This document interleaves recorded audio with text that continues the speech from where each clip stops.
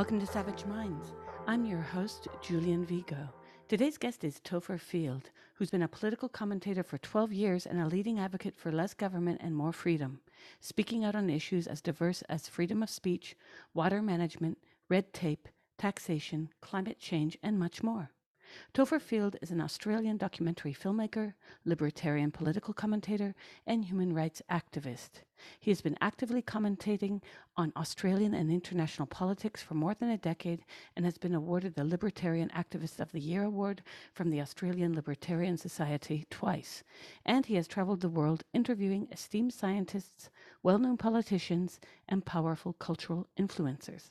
Topher is pro-human and celebrates human achievements, including technology and free trade, which drives the human flourishing seen around the world today. He is also pro-individualism, because the smallest minority of all is the individual, and if individuals don't have rights, no one has rights. In January of this year, Topher announced the release of Battleground Melbourne, a documentary that tells the story of what happened to what many call the most draconian lockdown in the West, perhaps only next to China's measures. I welcome Topher Field to Savage Minds. I wanted to welcome you to the show and tell you that I just loved your film. Oh, thank you. In fact, watching it, it made me angry all over because this topic is one of the few topics that makes me head towards saying really bad words. Because since this whole nightmare began, I have faced the gamut of all the emotions that you describe yourself having gone through, as Oh, yeah. do many other people who are in our shoes. When I say in our shoes, I put it up yesterday on Twitter, something like this. When there's more scientific data now coming out, I've had two of the three creators of the Great Barrington Declaration on the show early on. And one of them, Jay Bhattacharya, I follow him on Twitter as well, and he tweeted out another report.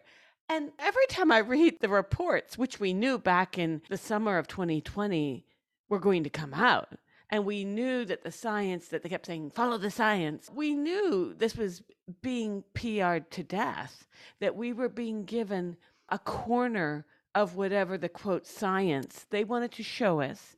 And that usually came Right. at the end of these neoliberal TV news shows that were setting out to scare the bejesus out of everyone. Everyone was just being scared to death, and it worked.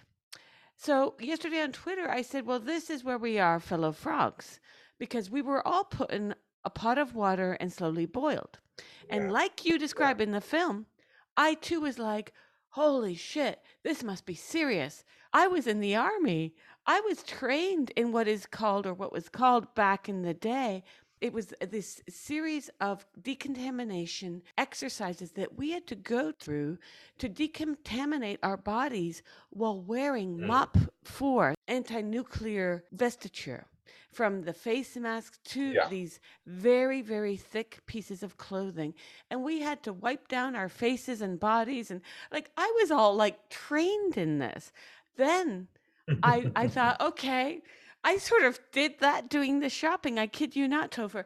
I was just like very careful about wiping even our own front door knob, going in and out and wash.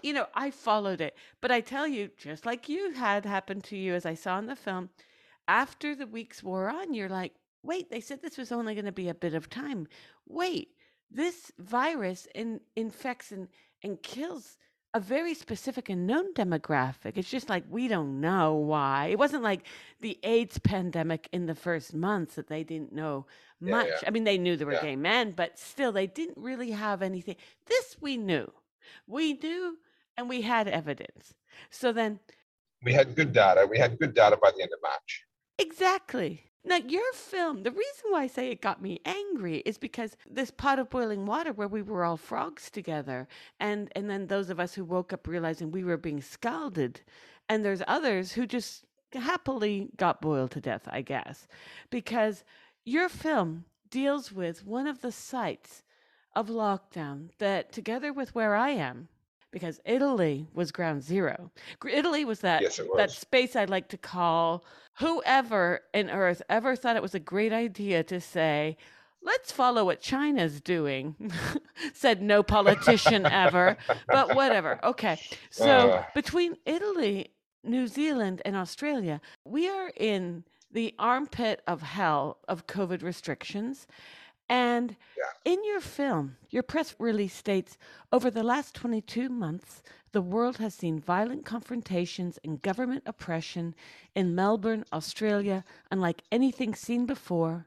Battleground Melbourne tells the story of human rights activists, protest organizers, business owners, workers, and ordinary everyday people who have taken extraordinary risks in the fight for freedom. End quote. And although your film examines the situation in Melbourne, which was by far the worst in all of Australia, it is impossible not to see your film and to see resonances of what happened in other countries, from Italy to Canada to Mhm, places in the mhm. US, because there it was from state to state. So places like California and Singapore. Your film goes through the entire lockdown story, what happened there. And, it goes back to that moment when we all thought in February or March in 2020, holy shit, this must be serious, to us waking up and saying, oh my God, we've been lied to. And it's a very serious moment when I was sitting and reading and thinking that. And when Mm. you and all the other millions of people who thought this, can you talk about this? Because your film gets it so much and puts into words things that, and I'm a writer, but you put into words things that I could not evoke because my emotion and anger sometimes keeps me from being able to speak about this, right? So let's start at the crazy part, the so called science. Yeah, this is, I think, one of the most shameful episodes in so-called science in human history. And really, the damage done here, the damage done to people's goodwill, to people's confidence, to people's willingness to actually receive expert advice. I mean, we genuinely rely on experts in all sorts of different areas. I don't want to drive over a bridge that wasn't built by an expert. I don't want to have surgery done that isn't being done by an expert. We should be able to trust the experts. We should be able to trust the science. And that's why I think it is such a crime when that phrase, trust the science, is abused, because they're not just abusing us on this issue. They're breaking one of the most important bonds of trust that we have in an advanced society where we do have experts that we ought to be able to trust. So for me, this is absolutely one of the most shameful aspects of this whole thing. I'll give you a few examples of what's happening at the moment, and obviously, for those who are listening that haven't seen Battleground Melbourne, you haven't necessarily got the full picture on what went down in Melbourne. But it's like you say, it really does just mirror so much of what's happened around the world. But just today on my blog, I put up a post where I used the last 8 weeks of data that's been published by the New South Wales government. So the state of New South Wales is the highest population state in Australia. And according to the official data released by the government, there have been 798 deaths from COVID in the last 8 weeks, of which 2, that's not a mispronunciation, 2, not 1, but 2 were unjabbed. And 796 were either double or triple jabbed. And that same Department of Health, in amongst those 8 weeks worth of reports which contain that data, we're continuing to put up propaganda saying 2 jabs is not enough, get your booster, keep your child safe by getting them jabbed, etc., whilst releasing the data that proved the complete ineffectiveness of those very same jabs. This is not the behavior of an expert. This is not the behavior of someone who is taking their own job seriously. This is the behavior of a propaganda department. And that's what we've been subjected to, is propaganda with the expert label attached to it. It's nothing more than propaganda. We really have, and this is a phrase that is sadly overused in history, so it doesn't carry the weight that it should carry. But I believe it is absolutely true to say that Western media is now no better than the media within the Iron Curtain during the period of the USSR. We have our own version of Pravda. We have our own version of all of those publications. Media now are so in the pocket of government simply because the government is their biggest advertising spender. Governments in Australia are the biggest clients and sources of revenue that every newspaper and every television station has. So when they're sitting there with competing expert opinions, there's the government-sanctioned expert on one side, and then there's someone like a Jay Bhattacharya or a Professor John Ioannidis, or these genuine experts who are coming out from very early on and saying, hey guys, let's be careful here. I disagree with the conclusion that's been reached by my colleagues, using all the expert sort of language and urging a bit more caution. When a media outlet has to choose between which experts they're going to publicize and which experts they're going to suppress in the case of social media, they're always going to choose the one that's best for their wallet. And we have a situation now where the media has effectively been purchased by governments in the Western world simply because if they lose those government advertising contracts, they will cease to exist. The entire masthead or television station will simply go out of business. So here we have a situation where the government has betrayed our trust in science, has betrayed our trust in experts, and the media went along with that because they financially couldn't afford to risk upsetting that government. And fast forward 2.5 years, the truth is finally starting to get out there. The data is starting to become unequivocal. And what concerns me very deeply is that I believe there will come a tipping point, a moment in time where the number of people getting jarred awake so quickly is going to give rise to a real wave of anger.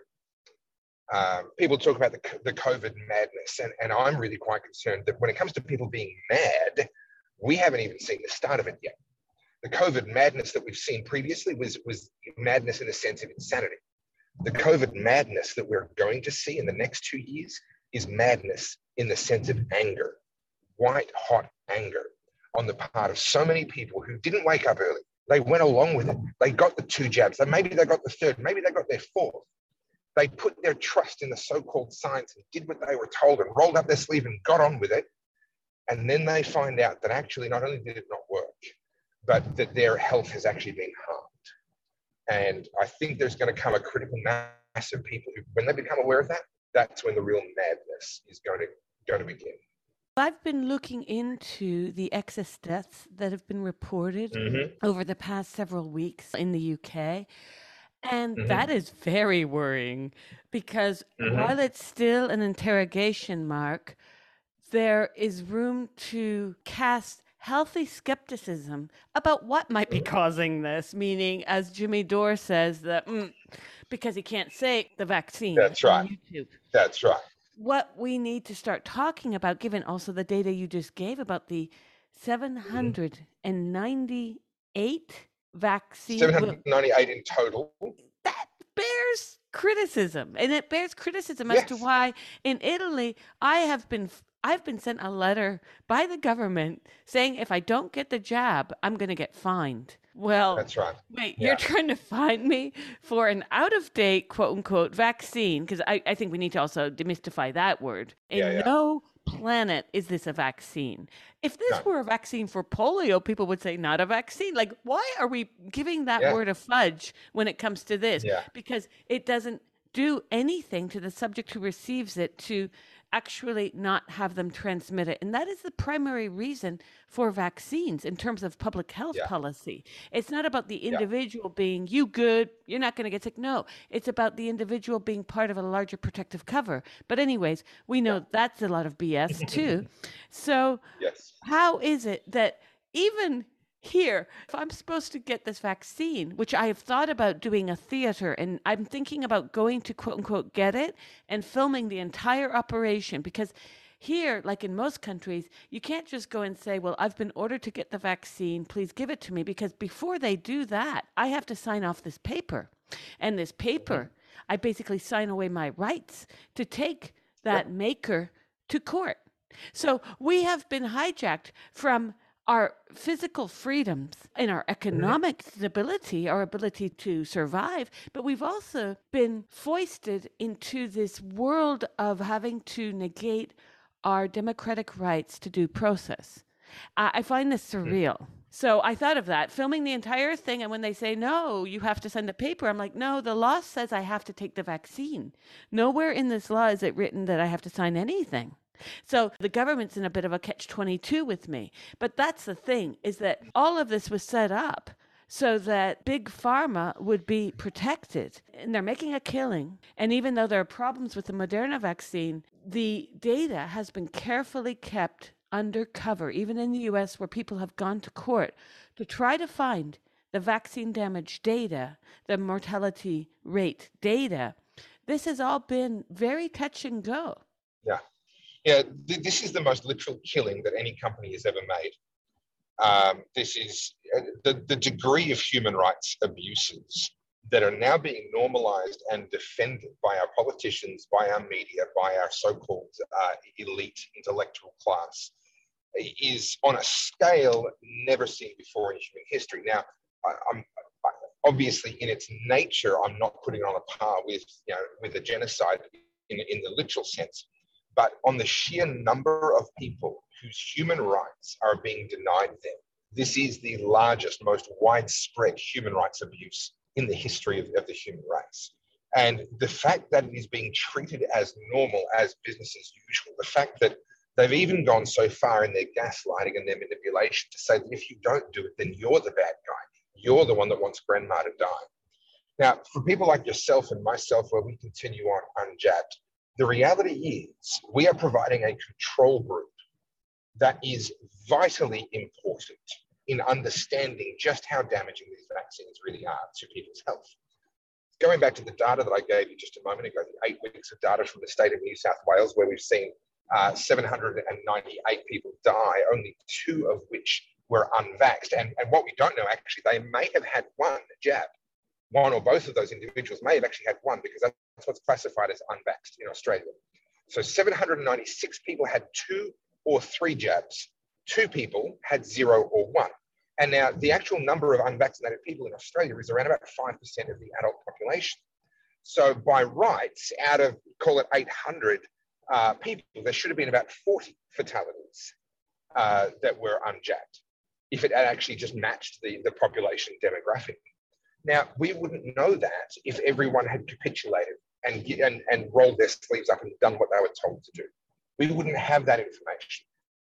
But we have that information because there were people like you and people like me who said, you know what, I'm just going to wait until we actually have some good data. And then finally we started to get some data, and you just have to shake your head and say, well, there's no way I'm doing that to myself, and there's certainly no way I'm doing that to kids. Right. So without people having had the guts to do that, we wouldn't have that control group that is really necessary to helping us understand why are these excess deaths happening. We're running at a 20% excess death rate in Australia right now. We're running at, I believe, it's 16% in the UK. Now, not all of that is necessarily because of the jab, right? There are other things that can cause excess mortality. There's a certain amount of natural fluctuation that does take place to begin with. So some of it may just be the vagaries of that. Some of it is probably due to the COVID response in other ways besides the vaccine. So right now in Australia, we've got very high rates of depression. We've got unusually high rates of substance abuse, alcohol abuse, and so forth. We've got relatively high rates of various cancers and undiagnosed type 2 diabetes, early onset dementia, these sorts of things that would ordinarily have been diagnosed a year or 2 years ago are now being caught much later. And that is contributing, without question, that is contributing. So we've got 16% unexplained excess mortality in the UK. What you said was exactly right. We need to interrogate the data and try and understand what are the causes of this. But I think there are some very legitimate questions that ought to be being asked, and they're not. And we're not even allowed to ask them in many forums. You mentioned YouTube before. There are many places where we can't even ask these questions out loud without losing our platforms and being shut down. So there's some really concerning human rights violations that have been just completely normalized. There are some really, really compelling reasons in the data right now to be very, very skeptical of the safety, let alone the effectiveness. I mean, we were promised safe and effective. How many times did they tell us that these were effective?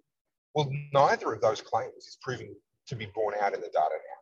The data does not suggest that they're effective. The data does not suggest that they're safe. We don't have conclusive proof that they're dangerous. We don't, or certainly not more dangerous than COVID. We have conclusive proof that they're dangerous. There are people that have won court cases and been awarded compensation, etc., from government compensation programs here in Australia and elsewhere. So we know for a fact that there have been serious adverse reactions. We know for a fact that there have been adverse reactions causing death. But the claim is, well, that happens with all vaccines because they call it a vaccine, and you're quite right to point out that it's not. That happens with all vaccines, but it's about the greater good. It's saved far more lives than it's cost. Well, we don't know that yet. That's the bit that we don't know, because the claims about its effectiveness are falling apart before our eyes. How many lives did they really save? We don't know yet, but the more time passes, the lower that number is starting to look, because the effectiveness argument is falling to pieces. The safety argument is also working against them, because as time passes, they're starting to look more and more dangerous. So the cost to benefit analysis, the claims that were made are not being supported in the data. I completely agree. In fact, even if none of the excess deaths are related to the vaccine, it is most certain that many of them are related to the foregoing, and let me just state the forced foregoing of people not being able to access medical care. 100%. I had a CAT scan that was scheduled during what was our lockdown, and that had to be put ahead by 6 months. Many people had regular tests, just controls. Think of all the women who needed pap smears. Correct. Cervical cancer is treatable if you get tested. Think of all of those hundreds of thousands and across the world, millions of women and men who didn't get regular screenings, who will probably be part of that 16% increase. Yeah, 100%. I think we need to not only be angry about that, but this falls under a failure to serve the public good. This is a huge failure in public health. In fact, public health needs to be rethought from the ground up. And when I say public health, I mean all of it. Who died and left Dr. Fauci God? How did Dr. Fauci become this voice that was televised in Italy? Like, no one gave a crap about Dr. Fauci, but in the end, he became this beacon. And another thing, Topher, I'm going to say, and this is a philosophical question, but I think it needs to be asked. In the 1970s, there were programs on TV in much of the Western world where philosophers were highlighted. You have the famous Chomsky-Foucault debate in the 60s. Well, I'm here to ask, why on earth was the CBC in Canada, which in the spring, by the way, said that Sweden got it right, it echoed a study. Where was the CBC or NPR and all these public media stations around our countries putting up philosophers who could simply talk about mortality, death, and the need to accept that old people die? Let's start there. And then let's also discuss the fact that so much of what happened, and I'm in complete agreement, that this was a big media, a big tech and major media propaganda machine in bed with the government. We are definitely in the world of Pravda. We are definitely in the world of the Politburo. And where that Politburo is, we still don't quite know. Is it Fauci? Is it Moderna? Yeah. We were given fear-mongering. So if you were a person that feared for your grandmother, if you feared for your cousin who was over a certain age, who had a certain medical condition, you were right.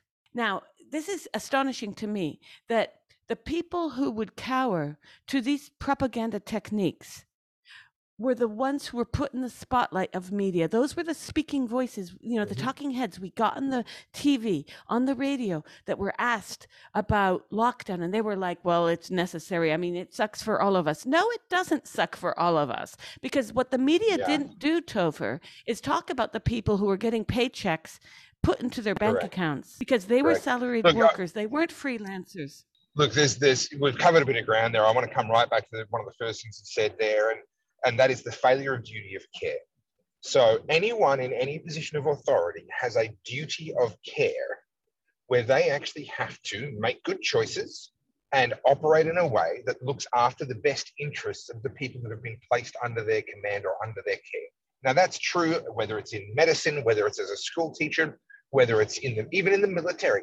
Right? Even when you're being given orders where there is a risk of death because you're on the battlefield, your commanding officer still has a duty of care. And if they are negligent, they can still be held accountable, even in the context of a battlefield.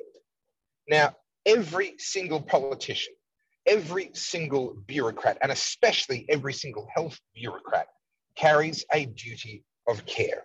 And every single one of them has failed to operate with due care in how they've exercised their powers and their responsibilities.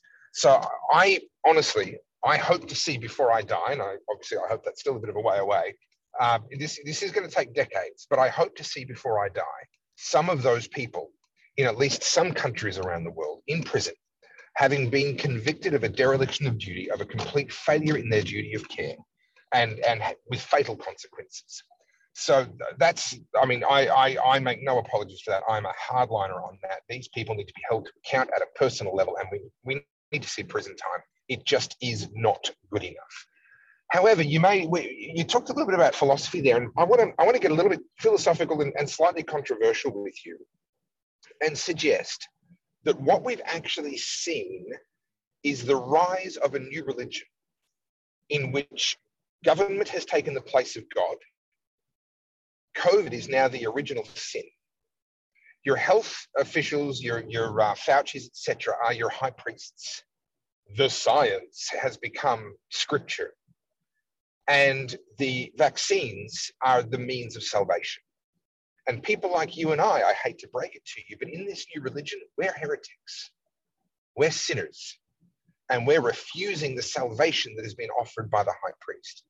And I put it to you that actually, as we go, as history looks back on us now, they're going to see this as an absolutely insane chapter in human history, where in a very real sense, so-called secular countries have gone back to some of the darkest chapters of the Catholic Church or other religions around the world in some of their darkest moments.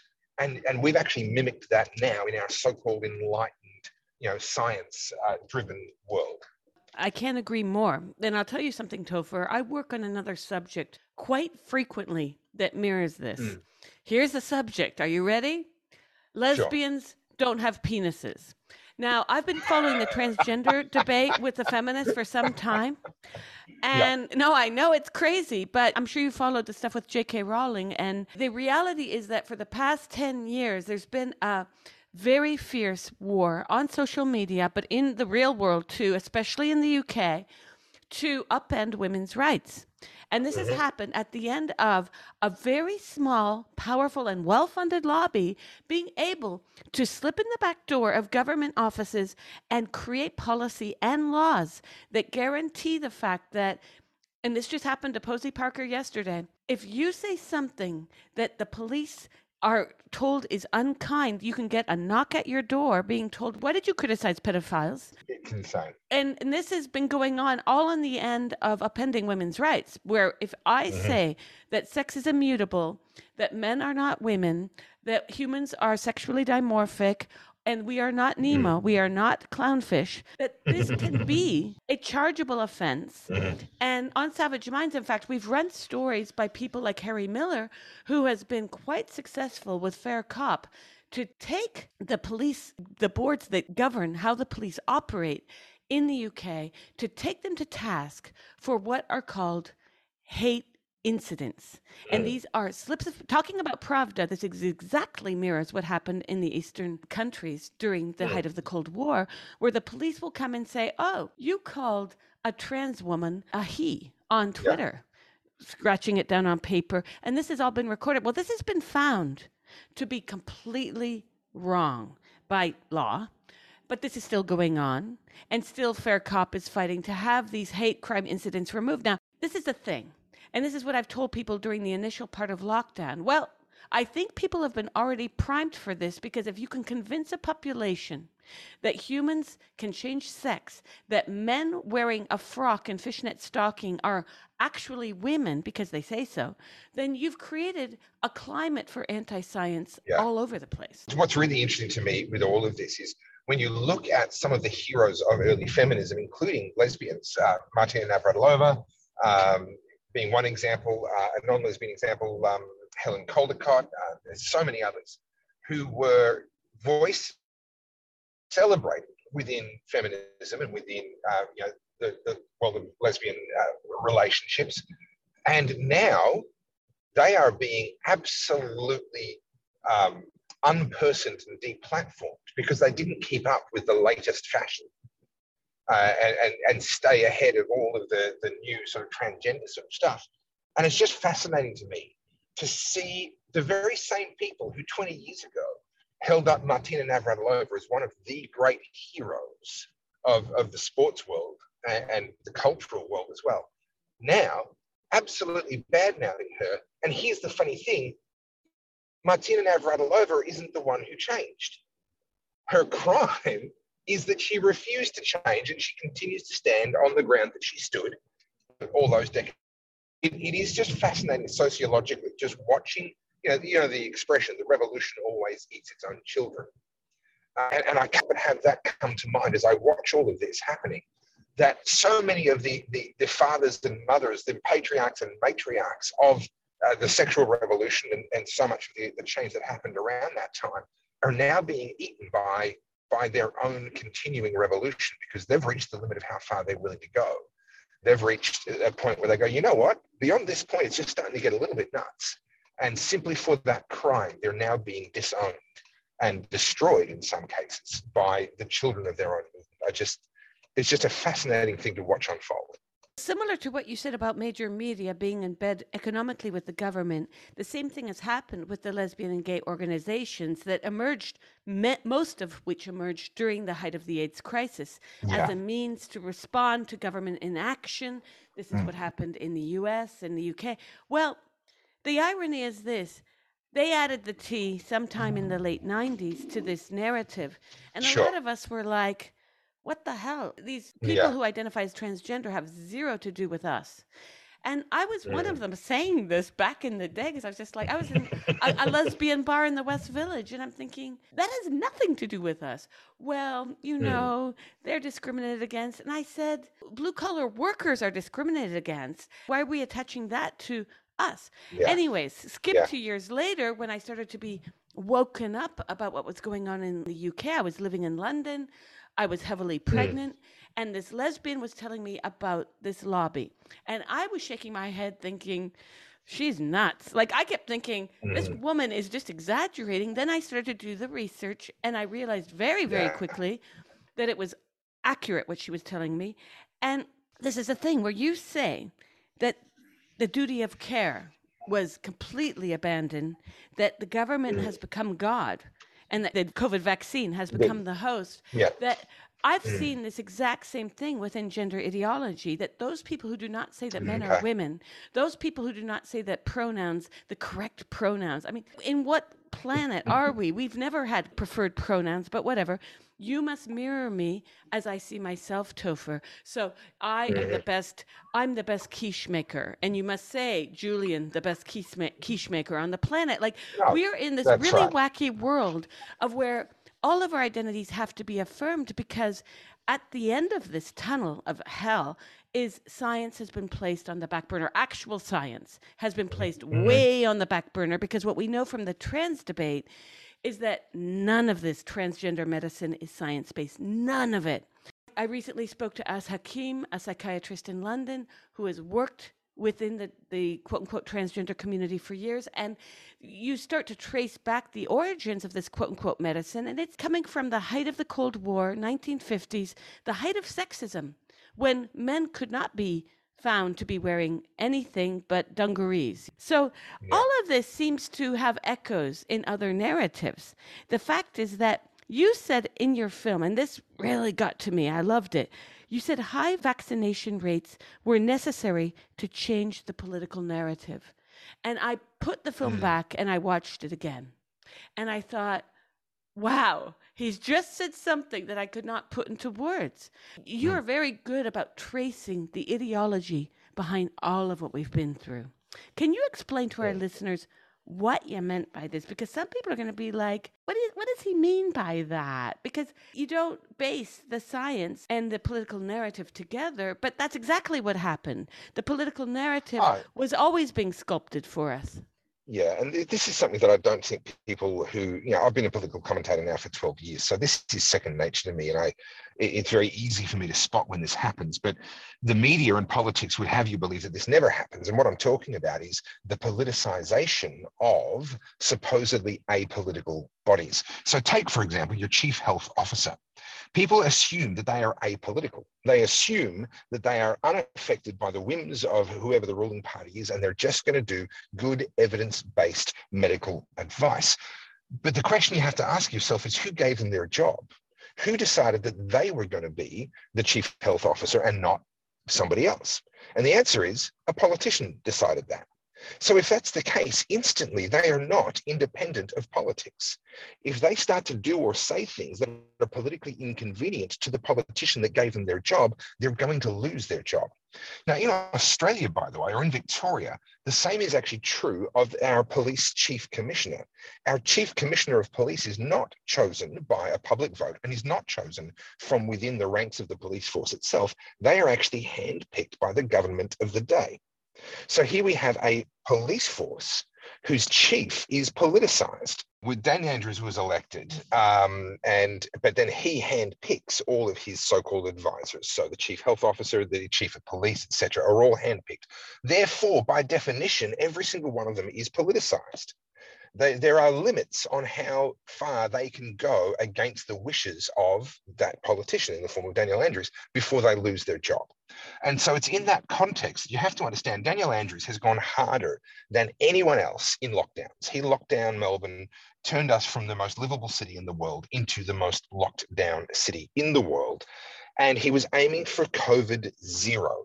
Now, this was his mantra, COVID zero, not let's slow it down so that the hospitals aren't overwhelmed. No. We're going to get to the point where we have no COVID at all. And the question, of course, that I was asking right from the beginning is, okay, and then what? Right? We can't be the hermit kingdom forever. Sooner or later, we have to open up. What good is COVID zero if it's just going to be a temporary thing? That, of course, that question was never answered. But he went so hard.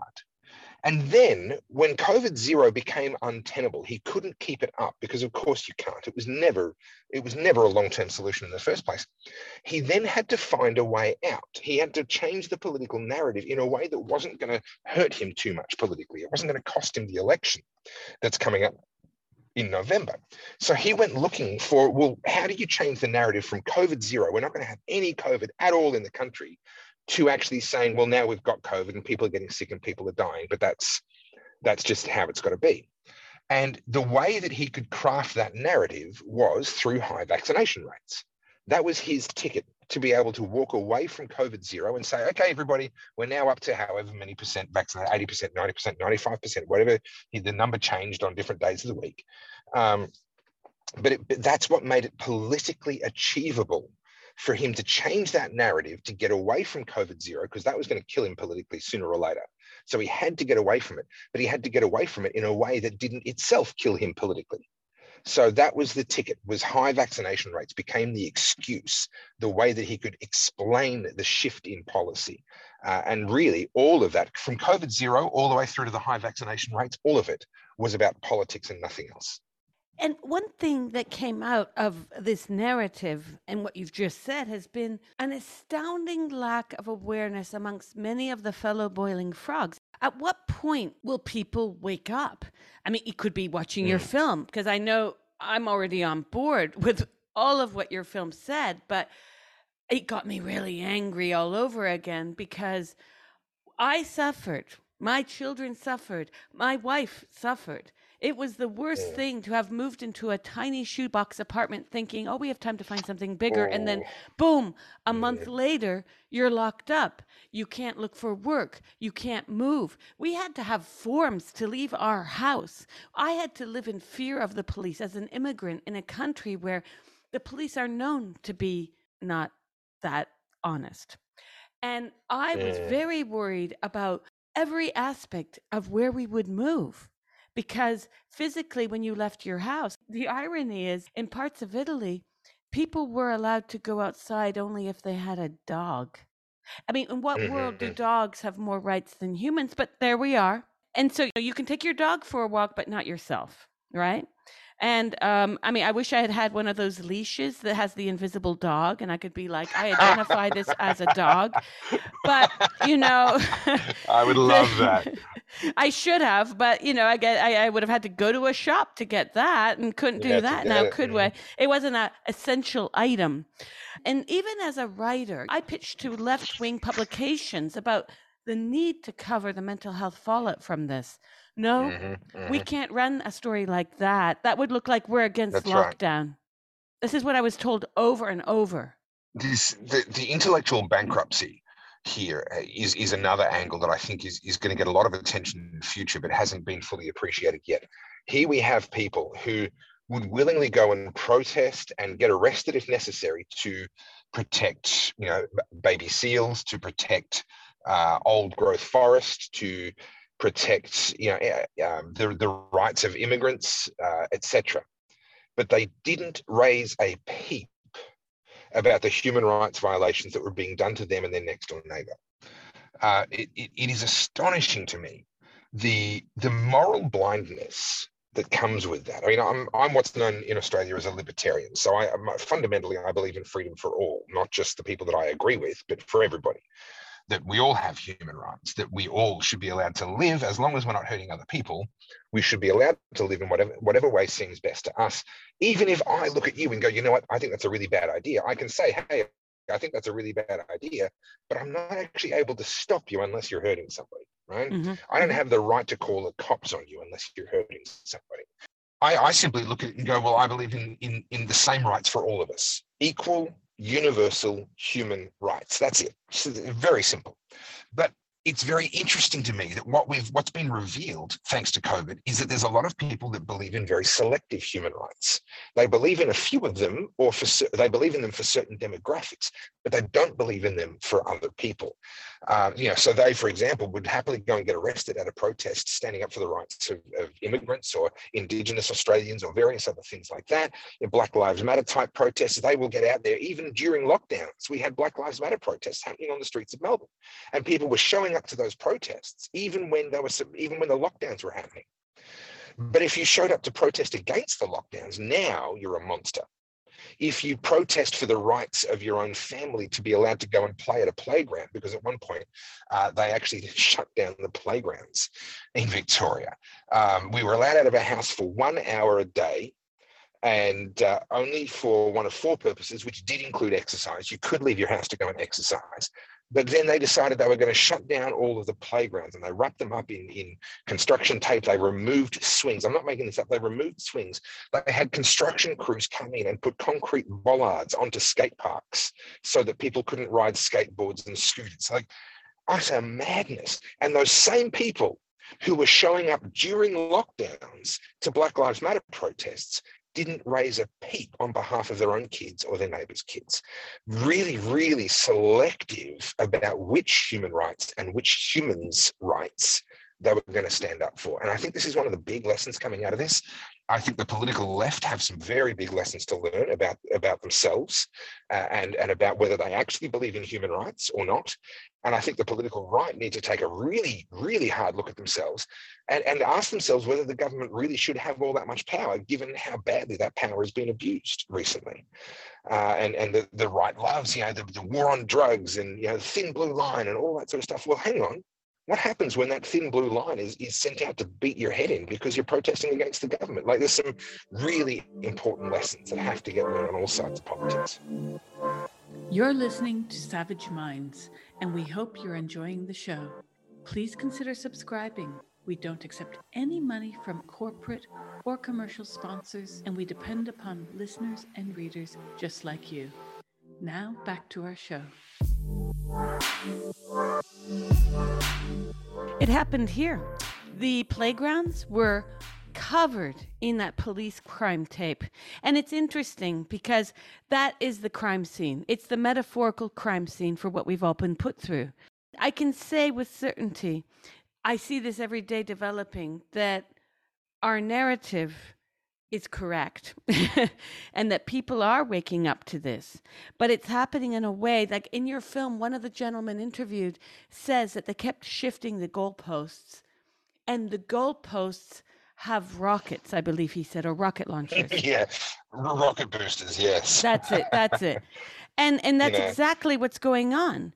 But so many people, and this is a human flaw, many people are unable to admit when they're wrong. And this is a real problem here. And this is where politics and political narratives like lockdown won initially, because they could grab hold of the people most fearful so that our human rights were put under lock and key because of those who were most vulnerable to propaganda, because the propaganda that's right. operated upon fear.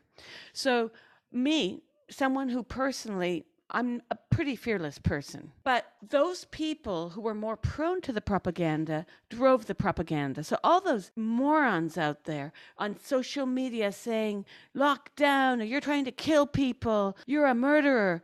Well, they, unbeknownst to themselves, gave rise to this totalitarianism. And social media Correct. played a role in this, as we know, because it locked down accounts of anyone who would share something that their censors, mind you, Facebook censor is a branch of NATO. Okay, this is a fact. So, of course, you can't criticize. Yes, it is. You cannot actually criticize what Russia has been saying for years, which is basically NATO, get out of our backyard. This is a fact. And I'm not pro Russia invading any country, but this is, of course, what the Joe the moron on Facebook and social media of any sort says. Well, you're advocating for the war in Ukraine. No, I'm not.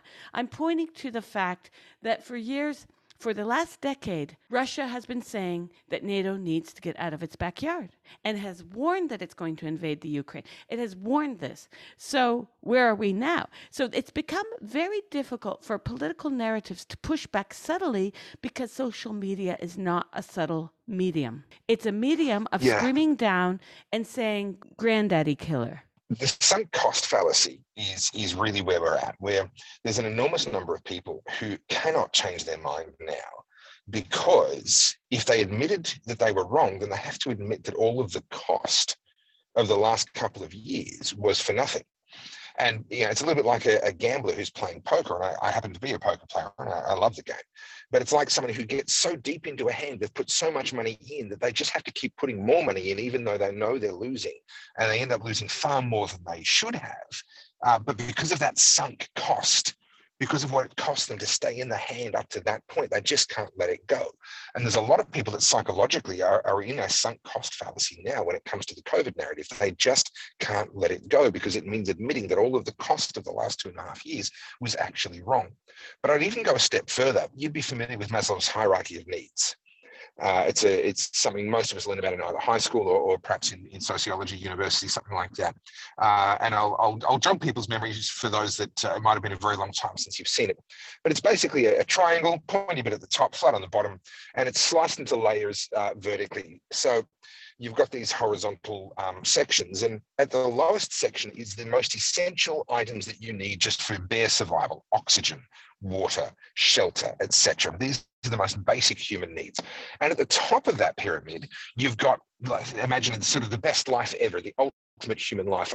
If my memory serves me correctly, it was referred to as self-actualization, basically living your most fulfilling, ultimate version of what human existence can look like. And everyone sits somewhere in between those two. If you don't meet the base of the pyramid, the basic needs for survival, then you stop living shortly thereafter. Very few people have actually achieved self-actualization, so most of us are living somewhere in the middle. We have some level of comfort, some level of satisfaction, some level of identity. It varies for each of us.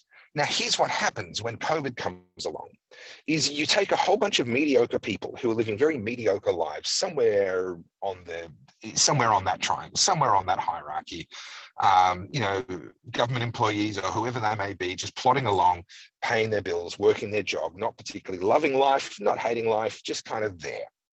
And what they're given when the media comes along with this narrative of this virus is going to kill all of the grandmas, and then the government comes along and says, stay home, save lives.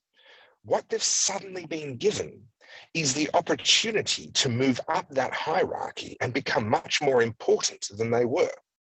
because now they're not just living a mediocre life and helping in the payroll department of some company somewhere. Now they're saving lives, right? And so what we've had is millions of people in Australia, Italy, etc., who bought the narrative. It wasn't just about the virus. For them, these have been the most exciting and fulfilling 2 years of their life, because suddenly they were important. Suddenly they'd been given purpose. They'd been given a reason to get out of bed, or even better, a reason to not get out of bed. And they could attach it to this really, really important goal of saving lives. And so for them, when it all comes crashing down, and when they have to admit, or when you ask them to admit that actually it was wrong in the first place, you're asking them to let go of the best years of their life, the years where they actually had that greatest sense of purpose that they've possibly ever had. And for those people, it's going to be impossible to let go. And there are going to be people who will go to their grave still telling themselves that, lockdown saved lives, and all of the various lies, the vaccines worked, etc. For some people, there is no amount of data that will change their minds, because they cannot let go of the best years of their life. Oh, Topher, you've put it so beautifully. And the reality behind this demographic of people who are digging in their heels is that they were the pajama class, most of them. I know nobody who was deprived of their economy, who dug down in such a way. And one thing that came out of your film was the person, he's a gentleman who said that people don't understand that when you say economy, you're not talking about this kind of mad capitalism. It's about people's survival. It's about their ability to be on that first rung of Maslow's hierarchy of needs. And it's funny you mentioned Maslow, because I've thought of this the whole time, because the kind of stress that I have a PhD. I had just moved to a country, but I was not of a poor class. This lockdown turned me into that class, ironically. I became a freelance journalist a decade ago, but the lockdown hit me in a way that I was not prepared for. And it also caused stress. My poor son, he had serious issues. He was still very small when this happened. And he's now 6 years old, but that was horrific for him to not be able to just go outside. We couldn't go outside at all for weeks, at all. And then when we could, it was under this very grueling dimension of stress, and only certain meters and only in certain places, but it wasn't actually opened up for many months. And so people who scream, these pajama class morons, I'm sorry, but I just cannot ever get over them. They were the ones screaming about us being right-wingers, us being only concerned about capitalism. Wait a sec. I had to tune in to freaking Tucker Carlson on Fox News to get anything resembling left-wing rhetoric. And I kept pinching myself thinking, am I on drugs? Has someone injected me with a drug? Because I'm watching Fox News, the one place that 20 years ago I could not even get near. But Fox News was the only place covering the pandemic somewhat responsibly. And I was always WTAF every day of my life. My daughter started a swear jar recently because it's gotten that bad. I cannot talk about female penises or lesbians with a penis or lockdown or COVID without swearing anymore. It's that bad. Yeah, look, I swear a lot more than I used to. I drink a lot more than I used to. And I care a lot less than I used to about what people think of me.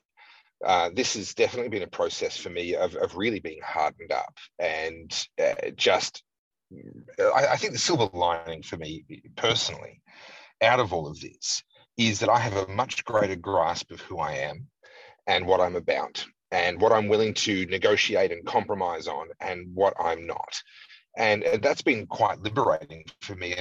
And in a way, Battleground Melbourne is a bit of a stake in the ground, a bit of a marking of territory, and just saying to the whole world, no, I am one of those people who is going to stand for human rights, even when it's not popular, even when the popular psyche has been overtaken by this mindless fear, media-driven fear, politically driven fear.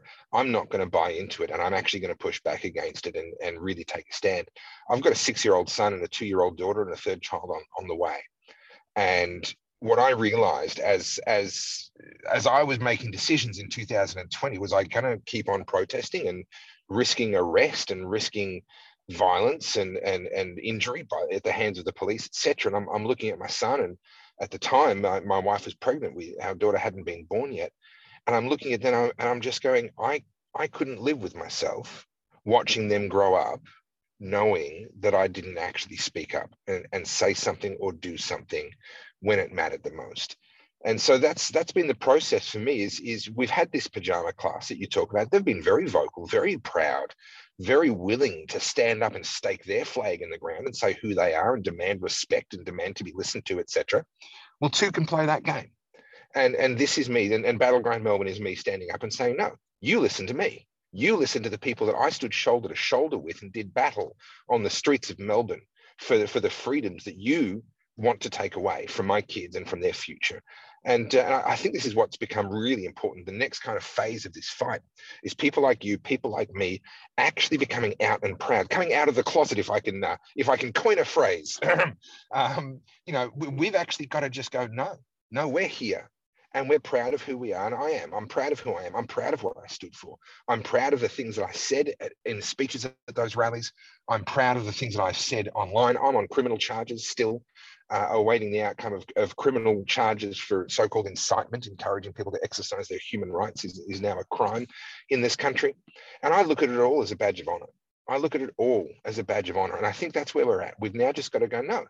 I'm here, I'm out, I'm proud, I'm going to be loud, I'm going to stake my flag in the ground and say this is my territory now. Well, I'm talking to Monica Smith as well, who similarly was up on criminal charges and is still on certain charges. And it's amazing to think that Western democracies are going there. This is the kind of stuff that you look at. People point to Indonesia and say, look what's happening over there. And the very people pointing out this would have been the pro-lockdown morons. This is the irony, is that we can't even see the forest for the trees, as a community, in terms of how wrong everything went. And I think the scales are falling off many people's eyes. But the class issue, the socioeconomic factor of this pajama class has to be critiqued in the sense of, I'm not saying that all people who work from the computers were behind this. I work from a computer as well. I certainly wasn't. My sector was definitely affected, however. But one thing that I saw that really touched me was that scene in your film where the police officer is sympathizing with a protester who points out that at least, the police officer's getting paid and he's fighting for his job. Correct. He wants to get paid. Correct. And you say something that really struck a chord in me. You talk about how this is pitting one kind of individual, a working police officer, against others, the working class. And it's pitting people against each other while those who are puppeteering this are invisible. Yeah, what I say there is that it's so perfect that here you've got the people fighting against the police, but they're both on the street for the same reason. They're both on the street because they're afraid they won't be able to feed their family, but they're on opposite sides somehow. I mean, the political mastery, it's so Machiavellian, it's so perfect. And that's really what's given Daniel Andrews, the Premier of Victoria, the incredible political strength that he has, is that he is a master of manipulation. He is an absolute master of dividing people and pitting them against each other and telling them to hate each other. And he's got enough support and enough popularity that he has a class of people that are willing to echo him. Whatever he says immediately gets echoed in the media, on social media, elsewhere. And so it becomes very effective. He just has to demonize one group of people, and then all of a sudden there's tens of thousands of people around Victoria echoing that demonizing of that group of people. And so it just becomes so easy for him to really manipulate and control people. Now, to a degree, he's losing a bit of his grip on power as we speak. He's been wrapped up in scandals of corruption-related scandals for decades now. And he's earned the nickname Teflon Dan because it just never quite seems to stick. We never quite seem to be able to get him to be held accountable for his crimes. And I use that word intentionally. But it seems as though we're getting a lot closer to making something stick. And we're so close to the election now, though, I actually don't want him to to step down before the election. I want him to face this next election because I want the pleasure of handing in a ballot, a vote against him. And hopefully, I mean, I'm doing everything that I can, trying to get more people to watch Battleground Melbourne, share it, remind more people of what happened and the madness of what we endured in between now and the election. So I'm hoping that we can actually see him voted out. But there are so many people in that pajama class. There are so many people suffering from Stockholm Syndrome, which honestly, I think we need to rename. Stockholm Syndrome needs to be renamed Melbourne Syndrome. I think we're being very unfair on the people of Stockholm because there's a small number of people. There were a small number of people in that bank. This is an entire city. This is 4.5 million people, of which there's at least a couple of million who have Stockholm Syndrome and absolutely loved their captor while he was controlling and micromanaging their lives. So we've got a lot of work to do to get Daniel Andrews held accountable. I hope to see him face the election as the leader of the Labor Party, and I hope to see him lose. Time will tell, though. What happened in the UK is interesting. The way that they got the Stockholm Syndrome going there was a very clever propaganda machinery, clapping for our NHS, our NHS. So it's ours to protect. They made it like as if we were all in this together. It was us protecting this hard-won freedom to have healthcare.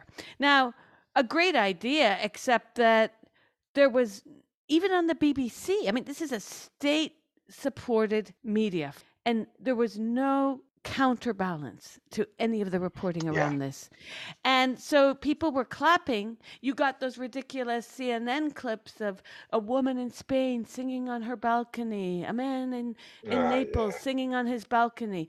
It was completely romanticized as if a Frank Capra film. Remember Why We Fight? Now, it took a page from the Why We Fight videos that promoted World War II amongst a population that Americans were not pro going to war. This was not what was happening early on. And the propaganda was thick. So how is it that this has somehow been able to be another chapter of history repeating itself? Is it that people just don't see it? Is it that the fear factor was so great about us being amidst the plague, and that people, even when we knew this wasn't the plague, they still committed to it? Just do your part. And I can tell you, I was in feminist groups, and this is where I wrote one day, because I was in a feminist group with a lot of other writers. And I said, are other women here getting responses from editors pushing back on stories about mental health repercussions from lockdown? And I was jumped upon by one woman who said, and these are women who fight the fight about men not having vaginas, and that lesbians are not the penis.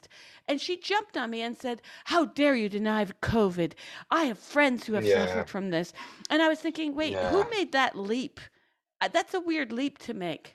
Yeah, and there's a lot of that going on, but a lot of that is learned behavior. This is what they see in the media. This is how they see politicians speaking about anyone that dares to speak up. And so they learn that, and that just becomes their pathway, their mental pathway. As soon as they hear that trigger, it's very Pavlovian. They hear someone say, hey, I'm a bit worried that the consequences of lockdown might be pretty bad here, and they just jump to, you want grandma to die, because that's kind of how they've been trained by the media and by politicians.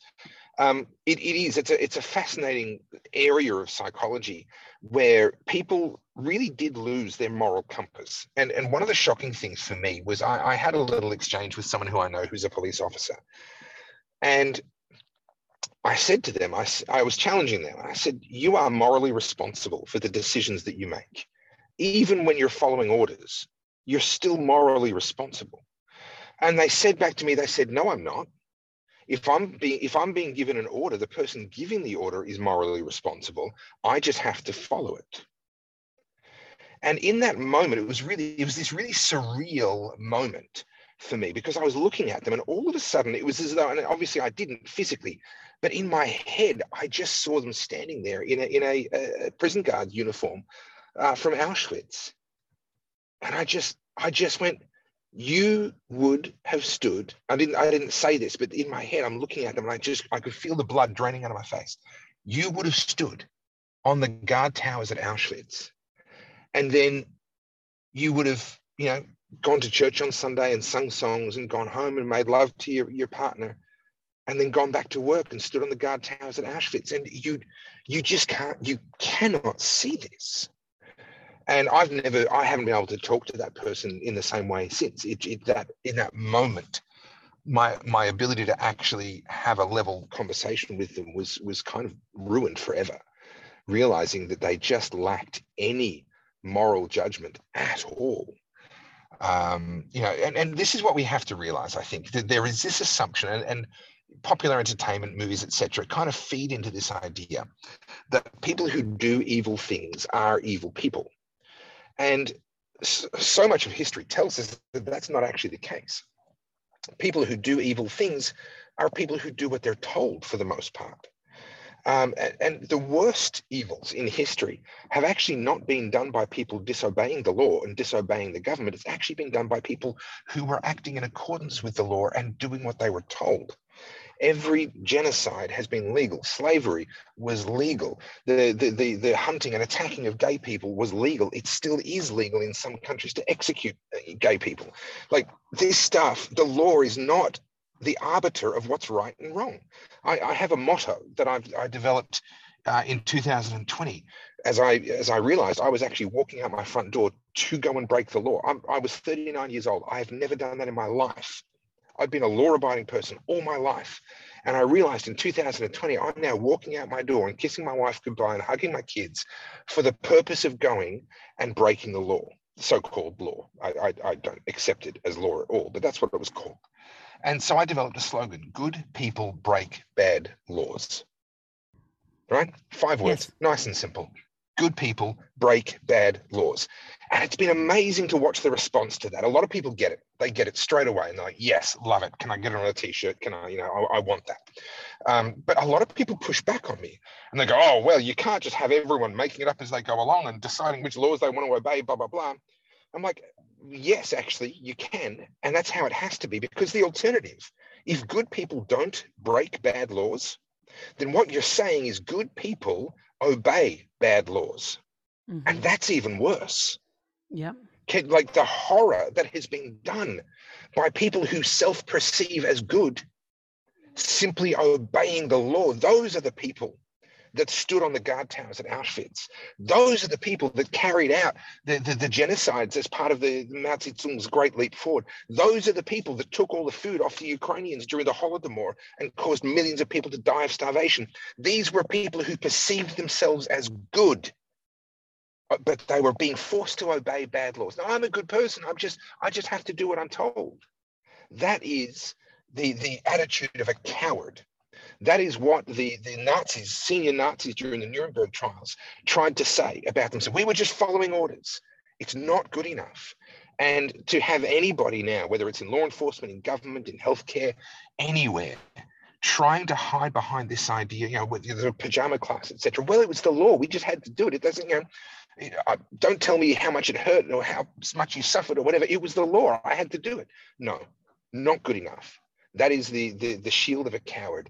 And they honestly are people who would have committed the worst atrocities in history if they'd been born at a different time in a different country. And I have lost all respect for anyone that tries to take that line. I completely agree with you again. I mean, driving around and I see people alone in their cars with masks. I'm angry because they are part of the problem. They are symbolically giving credence to the lie. So, Julian, what you need to do, is just go and tap on their window and ask them if they're also wearing a condom, because obviously, they need to practice safe sex as well as safe breathing. And if you're going to wear a mask when you're alone in the car, then you better wear a condom as well. It only makes sense. Well, it's true. But, the reality in this country is that people are in denial. Let's say the last few months we've had relative quote unquote freedom. I put it all in quotes because I live in fear of when the next shoe's going to drop always. And so I was at this thing. It's called a Sagra, this festival. It was a musical festival a few months ago. And I saw people who didn't even know I was in the country. Why didn't you tell me? I said, I moved here a month before lockdown. I have had no desire to talk to anyone because I would be very depressing for you to talk to. And so what happened is I was sitting around seeing people I hadn't seen in years. We were having a beer, and they said, "Well, how are you?" And I said, "I'm not fine, and I don't know why we're talking about how I am. Why isn't everyone here talking about the fact that we've just been released from domestic prison? I want to know why everyone at this festival is pretending that everything's okay, because it's not okay." I practically gave a sermon. I was really upset. Then it came out from the other people that they too were upset.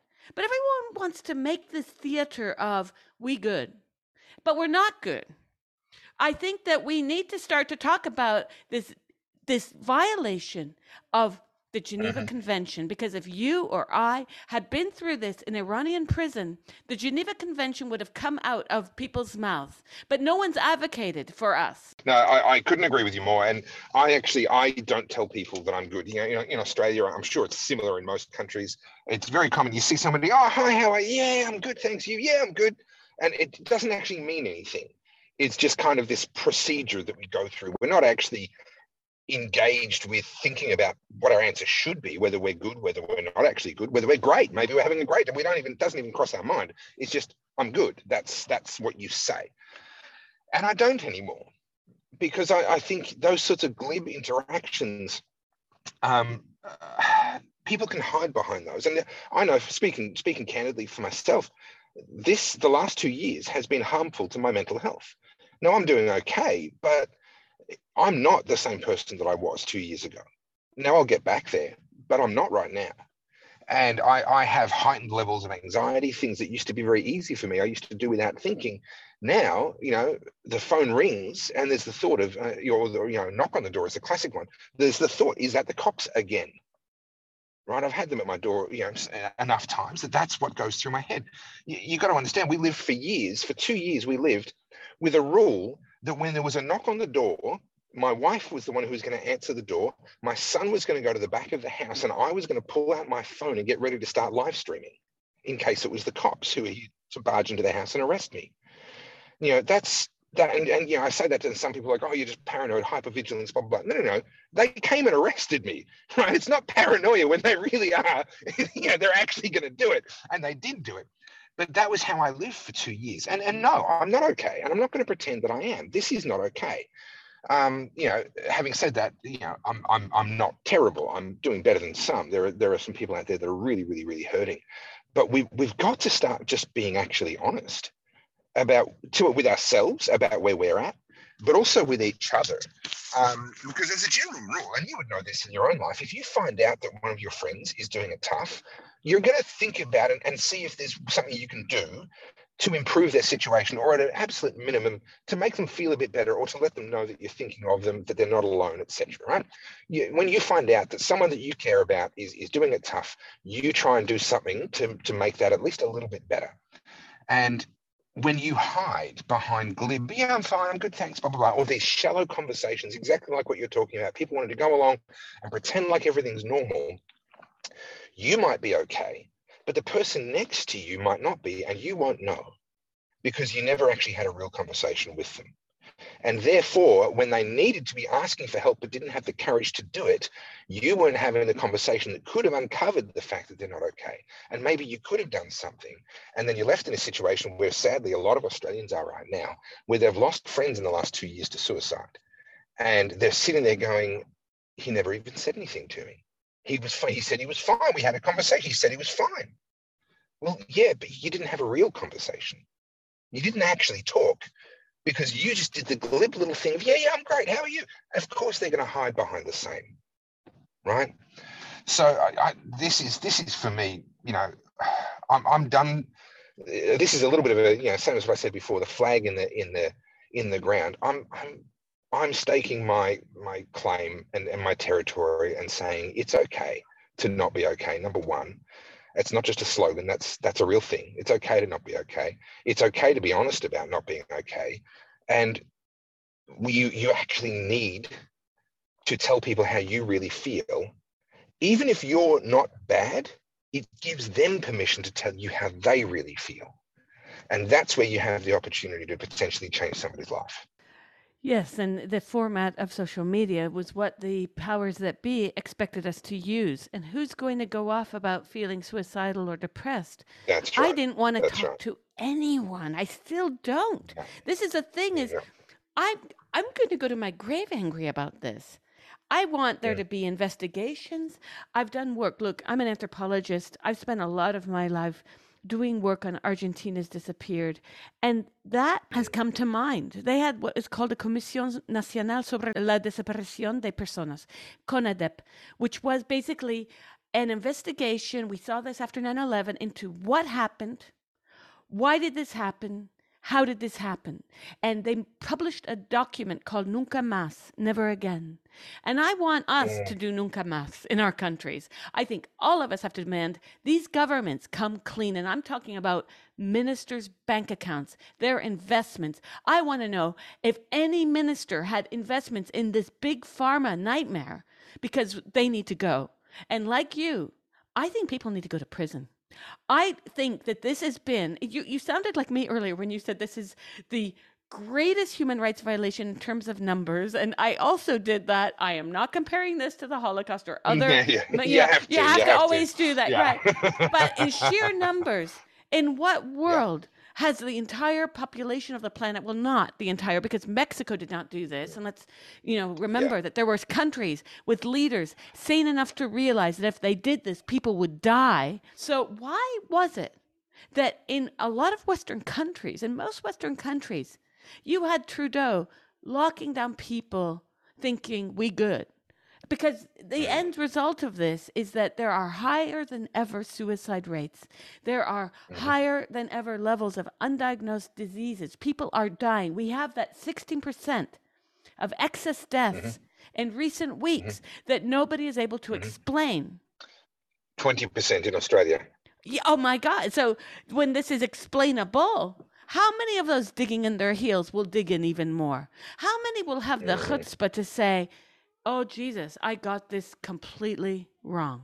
Look, I've been saying for a while now, and it used to be a joke, but I'm getting a bit more serious about it now. That the problem with politics is that no politician has been tarred and feathered and run out of town in far too long. There used to be consequences, and I'm not calling for vigilante. I'm not calling for any of that sort of nonsense. But if you were a politician, made terrible decisions 200 years ago, you got run out of town. You got told, you know what, not only are we not letting you be our mayor anymore, but we're actually really do feel like we have to get angry to that point. We have to get to the point where the ones that we can put in prison, we put in prison. And the ones that we can't, we say leave and never come back. Because if you come back and someone recognizes you, there's no guarantee for your safety. Because the crimes that have been committed are capital offences in my view. I'm not someone who's ordinarily in favour of the death penalty, but the crimes that have been committed here are of the weightiest nature, more widespread as human rights violations than we've ever seen before. And I cannot see a way to rebuild trust without first seeing these individuals being held accountable at an individual level. It's not good enough for the government to pay compensation. It's not good enough for a government apology in a few years' time. No, there were people that made grave errors of judgment at best. At best, they made grave errors of judgment.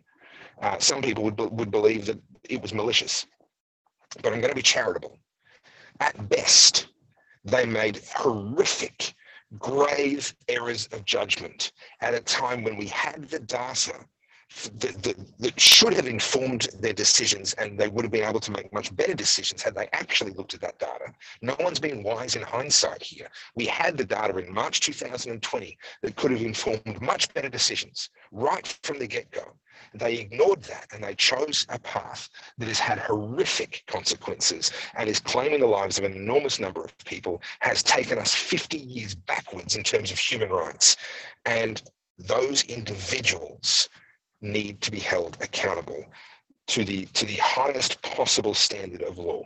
I completely agree. And I fear that we're going to be light years away from this, Topher, because people tend to see crime in terms of what they see on film. These burglars masked coming into your home, rapists in parks. But we know that most rapists aren't, it's not even in parks. Most rape occurs amongst people that these women and children know. No, So that's right. that's sort of the face of what's gone on here, where Mhm. people are unable to recognize the grave human rights violations done to all of us because it was done from a guy wearing a tie on the TV, Dr. Correct. Fauci, Correct. information scientists, threat, grave danger, blah, blah, blah. And what we aren't going to be able to resolve is the fact that, as you pointed out, you know, this is on the level of a dictatorship where human lives have been taken that will still continue to be taken because the fallout from this lockdown will have years in the making of effects, and people will refuse because people are obedient to power. There are people who naturally will say, but that's the WHO. You can't trust them. Oh, That's you're a right. conspiracy That's right. theorist. But wait a sec. That's right. We've given a backdoor entry into our governments by these non-elected bodies. And I think it bears stating that none of these organizations, to include the UN, to include Dr. Fauci, should have any weight on government decision to forgo their own political mandates, to protect people, to speak the truth. Because what really, I was being facetious, but yes, where in the human history, in the last 100 years, has any country said that what China's doing should be emulated? But that's what Italy did. That's right. And following on the steps That's of right. Italy, dozens of other countries. Yeah, and you know, you made the point there that people just don't recognize it for what it is. I put up a meme. When would this be? It'd be about a year ago. That caused more outrage than any other post that I've ever put online. And I spoke to people who had been victims of abuse before I posted it, because it was actually inspired by some of the stories that they were sending to me. I'm sure you're the same. You've got some profile, and I'm sure you must get heartbreaking emails and messages and things from time to time. And in mid 2021, when things were really grim, we were back deep into lockdowns and we were being smashed by the cops at protests and so forth. I was just being sent some really heartbreaking stuff. And inspired by a number of stories, I made a meme, and the meme was a picture of Harvey Weinstein, the Hollywood producer who was using his position to basically force Hollywood actresses to have sex with him. Otherwise, they wouldn't get a role. And I had a picture of Harvey Weinstein standing next to a young actress, and I put the caption, "No jab." I put the caption, "The original no jab, no job," right? And naturally, of course, just explosive reaction from people. And what was really amazing was I had people commenting saying, "Thank you for saying this. I'm an abuse survivor, and I've been feeling like this, but I've been ashamed that I was feeling like this. I've been feeling like I'm not allowed to feel like this, and you've validated me." And then the very next comment would be someone, "How dare you make light of, sexual abuse, and you should be ashamed of yourself. I mean, this isn't how anyone feels." But I'm like, literally, in the comment above your comment is a woman saying, "Thank you. This is how it is for me." And yet they just felt so self-righteous in their own perspective that they couldn't accept that maybe there was another perspective there. And people, you're absolutely right. They can't see the parallel. You compare Dr. Fauci's no jab, no job with Harvey Weinstein's no jab, no job. Well, absolute outrage. It's not comparable. They're two completely different things. Well, they are two completely different things. You're dead right. But the survivors of sexual abuse are reaching out to me and saying, "This is how I feel." So maybe there is more of a relationship there than what some of us are willing to admit. And just because it doesn't look the same doesn't mean that it doesn't actually have some really heartbreaking similarities and brings up some really, really heartbreaking feelings and emotions and memories for people that are survivors of sexual abuse. Absolutely. And the fact is that I'm getting emails from people just yesterday in exchange from a professor in New York City who stands to lose his job because he will not get this vaccine, this quote unquote vaccine. We've really got to ask ourselves, and this has been the case since the vaccine was introduced, because I'm sure you noticed the shift in the US. When Trump was developing the vaccine, Democrats were like, I'm never getting that. The Democrats are the biggest pimps of this vaccine. They've been pushing it. And let me tell you that now we have a two-tier society in New York. Oh, yeah. Oh, yeah. And in many other places. It's the same in Australia and Italy and so many places. I mean, you know, what they're doing over here is they've been winding back the government mandates, but encouraging businesses to come up with their own mandates, and they've rewritten human resources and employment legislation to allow businesses to discriminate on the basis of vax status. So they're now outsourcing their human rights abuses. They're saying, well, we're not abusing human rights anymore, but we'll give permission to all the employers to do it for us. Yes, and this is a very well-known tactic, in fact, where this is another goalpost shifter. They can then make culpable the business. If there is a legal challenge, it will be the business facing that lawsuit. There needs to be investigations as to how the state can get away with this, because you have loads of healthcare workers who are saying no to this. Now, wait a sec. Let me just go back to Sunday morning when in 2020, February, we were told to listen to the healthcare workers. They were the ones on the TV saying, we're inundated with bodies. But now we suddenly have to say, shut the fuck up to them. Your voice doesn't matter. So we know that they were propaganda tools, and they weren't willing propaganda tools, because many of these people saying our hospitals are overwhelmed, they were saying the truth. They were saying the truth that they saw and experienced. But now their truth and experience no longer matters. And this is a truly sore day for democracy, because I don't think we can speak about having it anymore. No, we can't. And one of the people in Battleground Melbourne is an MP, Catherine is her name, and she talked about the fact that in the Australian National Anthem, we have the line, Australians all, let us rejoice, for we are one and free. And we're not one anymore. We are very much divided. We do have official apartheid in this country. Where it is perfectly legal now to discriminate against someone based on their medical choices and their medical status. And we are not free. We know that now. Whatever freedoms we think we have, they're not freedoms, they're permissions. We have permissions from the government that allow us to behave as though we're free until the government changes its mind and decides that it's no longer time for us to behave like we're free. That's not freedom, that's permission. So even the words of our national anthem need to be changed now to reflect this reality. We still have elections, but we're not a democratic country in the sense of a government that serves the people, government of the people, by the people, for the people. That idea is dead. And the science has been just a twist on the female penis all through and through. My children go to a school where there are 2 entrances now, and all the schools in Italy that have more than one door have different entrances. You're going to laugh at this. They're like not even 20 meters apart. And they go in like year 1, 3, and 5. And then the other one is years 2 and 4. And you go in separately to go into the same corridor. They eat at the same time in the same, it's bullshit. And I pointed this out. I said, can we do away with all of this? Because I feel like I'm being brainwashed every time I bring my children here. I would show up at the last minute because there were too many parents, no parking spaces. So I'd show up right before they closed the gates, and I'd send both my kids in the same gate. Well, you can't do that. Your son has to go over there. I'm like, why? I want a scientific reason as to why 20 paces over there. Somehow I'm doing, this is bullshit. There is nothing being done here. It's like these masks. Nothing is true about any of this. And you are simply offering me a host and telling me if I take this host, will be saved after death. Yeah, it's theatre. It's theatre is what it is, a pageantry. And you know, did you notice all the way through, and this comes back to what I was talking about with Maslow's hierarchy of needs, people weren't satisfied with just being obedient. They had to be showy about their obedience. It wasn't enough to wear a mask when you went to the supermarket. You had to take a selfie and put it online. It wasn't enough to get the jab. You had to take a selfie and put it online. And put a meme. I got the jab.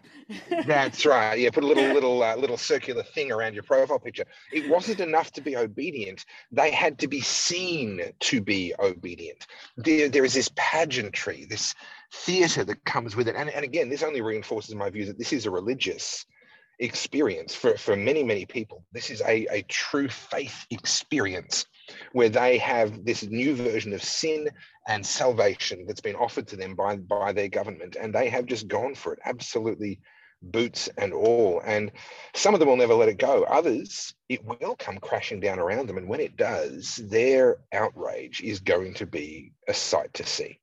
Yes, and we're seeing the kind of censorship happening on social media that's rewarding those with the profile pics of them getting the jab, of them saying save our NHS. Memes were part of it. And yesterday I had a post. This is phenomenal. I shared someone's post on Facebook about our American politician, Alexandria Ocasio-Cortez, who was arrested, and it was part of what they said was her political theater of being arrested. And it's very clear from the photos that this is what's going on. And so I shared it. Now, Facebook came and censored my sharing. And it's really amazing to see the order of what happened. In fact, I redid John Mellencamp's Jack and Diane to this, a little ditty about Twitter and Facebook. I did a whole song here, but I did it because what happened is Facebook wrote me this saying, we added a notice to your post, false information in the post. And it said, fact check. No, Alexandria Ocasio-Cortez did not fake her recent arrest. Now, that's not what the person who posted said. They didn't say she faked it. Correct. Yeah, they do this all the time. She talked about political theater. Those are two different things. Fake is meaning that it never happened and that she faked it by making, let's say, photos of another event, like what people say was the faked lunar landing. No. People know that she was at a scene, that she was in fact arrested, but they were saying that she made theater of it. Yeah. Now, that difference is something that NATO's arm of the Atlantic Council, which is Facebook's or Meta, now that they've been rebranded, it's Meta's official fact checker. The Atlantic Council is now running about unable to tell the difference between faking something and making theater. And it's a distinction that is most important around this COVID issue, because we cannot simply continue to pretend that this is something that's going to disappear because we're saying that COVID never existed. No, we're not denying that it's a real virus. We're not denying. This is the difference that's happening with the censors. We're being told that we're right-wing conspiracy nuts who think that COVID was made up. This is insanity. What you described there is happening quite a lot, where they deliberately miss what the post is actually about in order to be able to say that it's false. I've seen this happen on my posts multiple times, where they choose to misconstrue what you've said so that they can slap a warning on it, or so that they can take you offline for 30 days. When you see who is actually making these decisions, it's interesting. What you mentioned about the Atlantic Council, I wasn't aware of that until this interview. But there are other groups that are known to participate in fact checking for Meta, and these are not unbiased groups. These are not groups with high standards of journalistic integrity, etc. They often have a very clear perspective on social issues at the very least, and they are using this so-called fact checking. They're literally being paid to be fact checkers, and they're taking that money and using that opportunity to put forward their view of the world. And people lose faith in journalistic institutions when they start being lied to, and I think people are increasingly losing faith in all these fact checks, etc. And I think that the demise of the fact check can't come soon enough. I'll make this my final note, but when you think about the impact psychologically that it's had on people like you and I, at least we've got some decades behind us. We've got some life experience behind us. We have a perspective that, for example, a 16-year-old does not. Take a 16-year-old, lock them down for 2 years, and give them all the fear porn and everything that's gone on. What's the long-term psychological effect of that on that child as they enter adulthood after 2 years of this psychological warfare? We don't know. We don't know what the impact of that is. But I honestly think that what's happened is not only have we failed to protect older people because these vaccines are not actually effective, but also we've sacrificed our younger people in ways that we do not yet understand, under the guise of protecting older people and failing to do so. But with that excuse, we've sacrificed them. And the effects of what we've done are going to be playing out literally till after I'm dead, because these young people will be carrying the effects of how they entered adulthood and the circumstances under which they entered adulthood till long after I'm dead.